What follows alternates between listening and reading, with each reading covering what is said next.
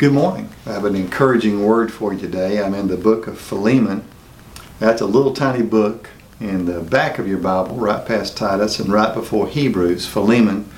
I don't want to deal with the whole book. That's a whole nother great teaching on its own. But there's one verse in here that just captures my attention, and I want to talk about it this morning, and that's verse 6. Of course, there's only one chapter, so chapter 1, verse 6, or just simply verse 6. But we'll read verses 4 through 7 just to kind of get a little context here on verse 6. It says, I always thank my God as I remember you in my prayers, because I hear about your faith in the Lord Jesus and your love for all the saints. I pray that you may be active in sharing your faith so that you will have a full understanding of every good thing we have in Christ.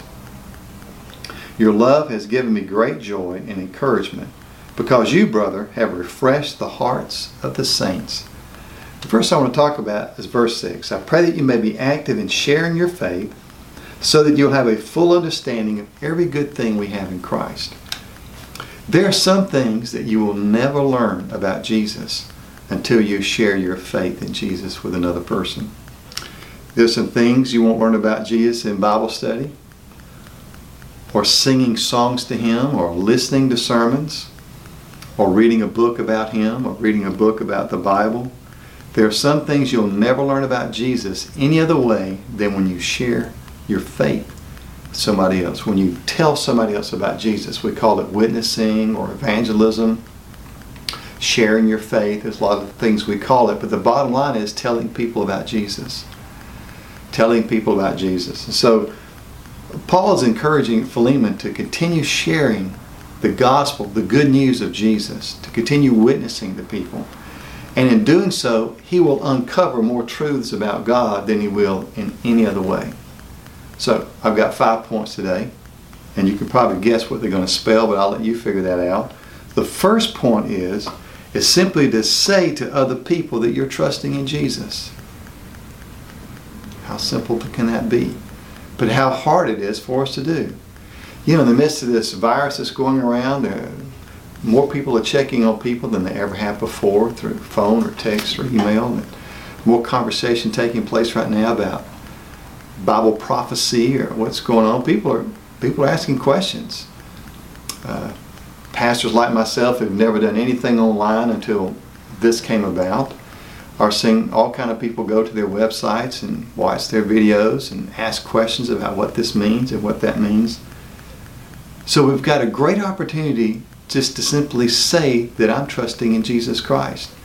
And if you don't have an answer to the question about whether God sent the virus or didn't send the virus, then simply say, well, I don't know about that, but I am trusting in Jesus Christ. Just say that out loud. Just say you're trusting in Jesus Christ and in Him alone for your salvation. That's one way we share our faith. Just simply say it. And don't be ashamed to say it. Don't be afraid to say it. You know, the worst thing that can happen is somebody would take your life because you say you're trusting in Jesus Christ, and then you'll immediately be with Jesus for the rest of your life. That's worst case scenario. Worst case scenario. Somebody takes your life because you're saying you're trusting in Jesus and you're with Him automatically. And you see, a Christian never dies. The body, this earth suit may fall apart and fall away, but a Christian never dies. They're with Jesus now, and they're with Jesus after this earth suit is shed. So that's the worst case scenario. So the first thing is, if we're going to share our faith, we're going to learn more about Jesus than we ever thought possible from reading about Him in the Bible, or reading other books, or listening to other people. We've got to share our faith. We simply got to tell people and say, I'm trusting in Jesus Christ and in Him alone for my salvation. And for everything else, I'm trusting Him. The second thing is to help someone in the name of Jesus. Excuse me. To help someone in the name of Jesus. There's an aspect when we do things in the name of Jesus that we learn about Jesus. Here a while back, I was able to bless someone financially who had a need. And I did it in the name of Jesus. I told them, look, I'm giving you this. I'm giving you this in the name of Jesus. I'm not giving you this in the name of Jim or for any other reason. I'm doing this in the name of Jesus. And it gave me an opportunity to share with them about Jesus. It gave them an opportunity to share with me about their life. And there I am learning something about Christ in their life that I didn't know about. When we help someone in the name of Jesus, we can learn more about Christ than any kind of book we can read, it seems, or any kind of sermon we can listen to. We need to get out there and do what Jesus told us to do, to help people. So the first thing is say you're trusting in Jesus. The second thing is to demonstrate that you're trusting in Jesus by what you do. The third thing is to apply the Bible truths that you already know to your life. And here's why. People are watching. If you say that you're a Christian, people are watching your life. For instance, if someone's reading the Bible and they're not sure about this whole God thing, they're not a believer in Christ, they're looking for truth. And they come across that passage that says that people are supposed to tithe to their church. And they look it up and they read that tithe means give 10%. And they come to work and they find you at work and you're a Christian. And they walk up to you and say, look, I've been reading the Bible about this thing about tithing. You're supposed to give 10% back to the church, 10% back to God. And they look at you and say, do you do that? What's your response? Yes, I do. No, I don't. No, I don't. And here's why. Because I don't believe in it. Well, why don't you believe in it? It's in the Bible. You see how there are truths in the Bible that we can practice, that become our witness, that become our testimony, that become our way of life, our way of faith for other people. They're watching. Well, what about a verse in the New Testament? It says, let no unwholesome talk come out of your mouth, but only that builds up other people. Wow.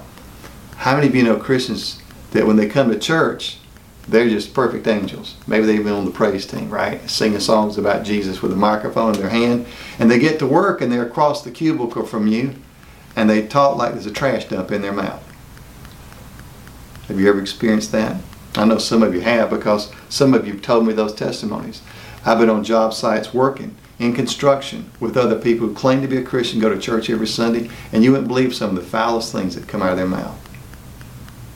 And so a non-believer, someone who's not believing in Christ yet, but is looking for the truth, they run across that scripture and says, oh, Christians is not supposed to let any unwholesome talk come out of their mouth. And they walk up to you and say, you go to church every Sunday and sing in the choir, but yet you talk like this at work. Why is that?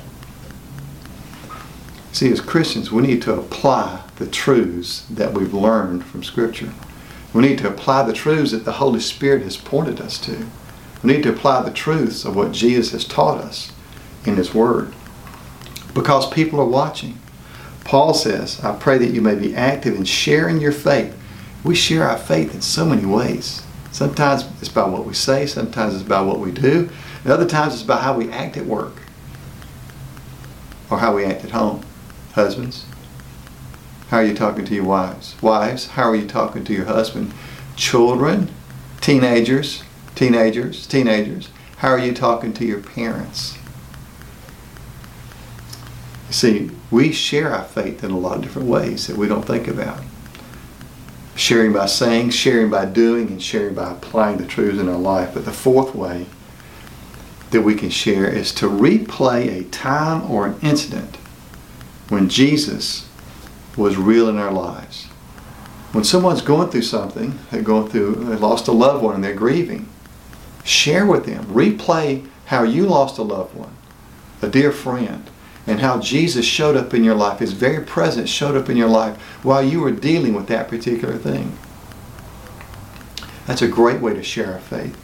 You see, sharing our faith is sharing what God is doing now, but it's also sharing what God has done in our past. David replayed a time. He stood before the king and said, I'll take on Goliath. Since nobody else will, I will. And the king says, well, who are you? Well, what's your track record? Show me your resume. David said, well, when I was a boy, of course he was a boy at that time, he said, well, when I was a younger boy, I killed a lion and a bear with my bare hands, and I'm sure I can take on this giant if you'll let me. He replayed an incident in his life to the king of the whole nation of how God had been real in his life at a certain point. So sharing our faith is about what God is doing now, but it's also about what God has done in our past. And then the fifth thing is to enjoy the presence of the Lord every day, because it shows. Enjoy the presence of the Lord every day because it shows. People can tell if you're enjoying your walk with Christ. That's sharing your faith. That's being a witness.